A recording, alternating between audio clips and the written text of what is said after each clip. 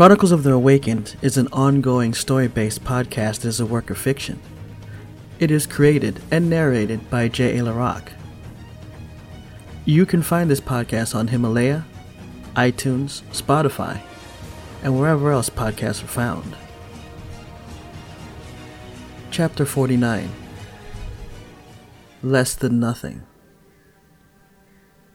The impossible stood before Chase, a living human being infused with life energy that could exist within the negative mirror. This revelation only furthered suspicion that her allies have been withholding information from her. Chase splits her vision between the cabin and the man slowly moving towards her. The blast of energy he fired was massive, many times stronger than the one fired from Lucia. Unable to sense any clear energy signatures, Chase is unaware if Vincent still lives. "Who are you?" Chase asks. The man does not respond. It is only then that Chase realizes that his attention is solely fixated on the cabin. He does not see her as a threat, or is there something else much more important that is drawing his attention? Chase does not know, but she can sense that the normal buildup of life energy before a battle is not found within this man. As the man floats past her, Chase forms her sword and holds it out towards him, just inches from his neck. "I asked you a question," Chase says. "Who are..." With a wave of his hand, the man shatters Chase's blade. In that brief moment, Chase interacted with his life energy. She could feel the massive amount of power within him, but nothing else beyond a name. Richter. While the name itself was not familiar, the energy signature was. When Jonathan and Lola were tasked to locate the missing angelic Xavier, there was a moment when they detected an incredibly powerful red life energy signature. It only appeared for a second, and they were never able to lock onto it. It was believed that the signature belonged to Xavier, but that was never confirmed. Richter continues moving slowly towards the cabin, giving no other thought to Chase's action. With his back now to Chase, her anger grows as it is clear that he has no intention of acknowledging her. Chase grabs her left wrist with her right hand and points her palm at Richter.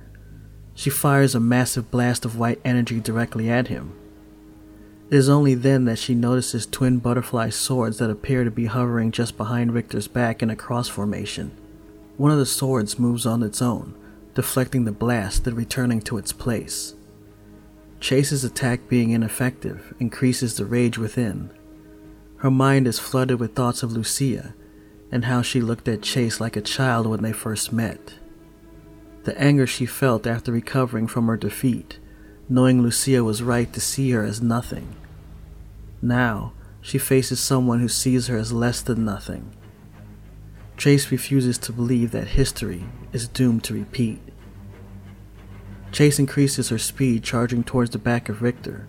She forms her sword just before reaching him and swings for his head. Richter tilts his head slightly at the last possible moment, allowing the sword to glide harmlessly by. Chase plants her feet and quickly switches hands, forcing additional energy into her sword as she plunges it towards the base of Richter's neck. Chase stumbles forward as her sword completely misses him. She was sure that he was in her sights. The tip of the sword was less than an inch away from him. He had moved faster than she could even see or sense. Chase expected Richter would either move to avoid her attack, or activate one of his swords to deflect it. She hoped to better learn the way he dodged and controlled his swords, but his increased speed was untraceable. Chase forces herself upright and watches as Richter comes to a stop just a few feet from the cabin's entrance. Still unable to sense anything from Vincent, fear washes over her as she wonders if Richter halted his advance because even he could no longer sense that Vincent was alive. "I won't let this happen," Chase whispers out loud. Chase looks down at her sword hand. It is shaking. It is not just about Richter's power, but her being there after asking to be returned to the campus. and if what she learned from Lisette has anything to do with her being sent to face a powerful demonic who had already killed other angelics. How would they have learned what she learned? Perhaps the communicator. Was she sent here to die? Was Vincent? Chase's eyes blaze crimson red as she steadies her hand. In a flash of light, Chase disappears and reappears several feet in front of Richter. She fires a powerful blast of red energy, then quickly disappears. As the red energy reaches Richter, one of his swords flies from behind his back, deflecting the blast. Chase appears directly in front of Richter, as the blast hits with her sword raised to his eye level. "You see me now?" Chase says as her sword explodes in a massive blast of white and red energy. Knocked away by the blast, Chase lands just in front of the cabin door. Only then is she able to sense the life energy inside. It is faint, but there was no mistaking that it was Vincent's. Chase looks over to Richter, who is slightly bent over. His right hand on his thigh. She knows that she hurt him, but not nearly enough. Chase rises to her feet and quickly reforms her sword. "Now, you're going to answer." Richter's hand begins to crush Chase's neck. She saw no movement, no flash of light. There was no being ever on record with the speed that Richter displayed. Chase could not help but gasp and struggle against the force of his grip, knowing fully well it was impossible for her to be choked. Chase's words of warning she had told Vincent about the power of demonic being so great that it could cause you to feel pain and their negative effects as if he had a body of flesh and bone, flashed in her mind. Even Lucia never had the power to do that, but now she was struggling to free herself from Richter, who with one hand had her on the brink of defeat. Chase wraps her hand around Richter's wrists and stares into his eyes. Even after landing an attack on him, his focus is still on the cabin. His eyes not even meeting Chase's, as he strangles the life from her, causes her rage to reach a boiling point. Both Mia and Naveen constantly preach control over one's life energy, because to allow the crimson red energy of rage to take over could cause her to lose herself forever. All the warning, the cautionary tale of Xavier, was it really for Chase's benefit?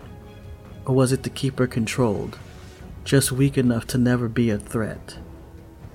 Chase had never witnessed an angelic give in to their red life energy, and yet she was warned as if it was a given. What if Xavier's story was fabricated to hide the truth? Chase's thoughts cloud as anger, distrust, and paranoia slowly takes over. Images of her past begin to choke her mind as Richter continues to choke her body. She can no longer see him.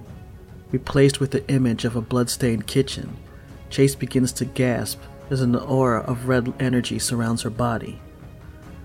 "I am not," Chase begins as her eyes blaze a deep crimson red, "a victim." Chase pulls Richter's hand from her throat and uses his arms to swing forward, planting her feet into his chest. She fires twin massive blasts of energy from her feet, staggering Richter. As he stumbles backwards, Chase propels herself into a backflip and fires twin blasts of energy from her hands at Richter. Richter plants his feet and steadies himself as his twin blades fly out from behind him on each side of his body, just in time to deflect the blasts. In a flash of light, Chase disappears and reappears behind Richter. With the last of her control, she forms her blade and plunges it into Richter's back. As Chase's sword touches the aura of red energy surrounding Richter, it destabilizes, turning back into pure energy. Chase staggers forward, off balance, as the energy surrounding her body is absorbed into Richter's aura. Richter spins around, grabbing Chase by her neck. This time his eyes are focused on her as he lifts her into the air and drives her body into the ground. The earth below Chase cracks and crumbles as her body smashes into it. Richter releases his grip on Chase and stands over her. It is not like her original battle with Lucia. It is much worse. Chase knew between her fight earlier with Lucia, then her battle with Lisette, and the impact from her fall, that she was nowhere near ready for a fight. Chase was never going to back down or run away. But is that exactly what they wanted? Richter lifts his leg and drives his foot into Chase's stomach, driving her deeper into the ground. Chase does not make a sound as Richter continues to stomp her into the ground. Her thoughts are no longer on defeating Richter or saving Vincent, but on the probable betrayal of her friends, people she considered her new family.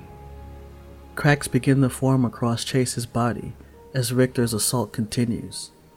There is no doubt he acknowledges Chase, but even so, his attention is still split between her and the cabin. His energy levels and output have not changed since the beginning. He has barely needed to use any of his life energy against her. When Chase decided to embrace her red life energy, she knew it was possible that even with all the power she could gain, it may not have been enough to defeat Lucia. She would need to catch her off guard, allow her ego to give Chase an opening. Killing Lucia would not win the war, but it would end a battle within Chase that had gone on for far too long. As Chase feels the last of her life energy fade from her body, she curses herself for failing in her mission.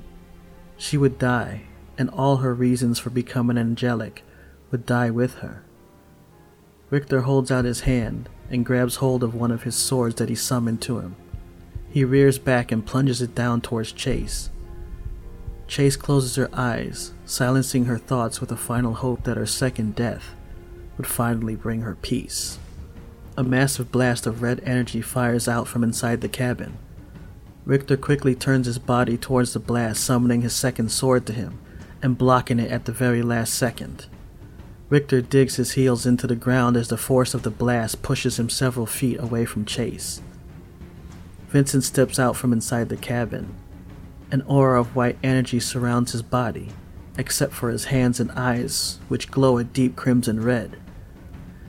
"Get away from her," Vincent says angrily, his voice deeper, without a hint of hesitation or fear.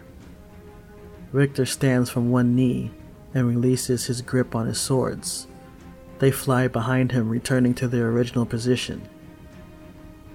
"Good," Richter says as a smirk forms on his face. "It's about time." Next time, Chapter 50.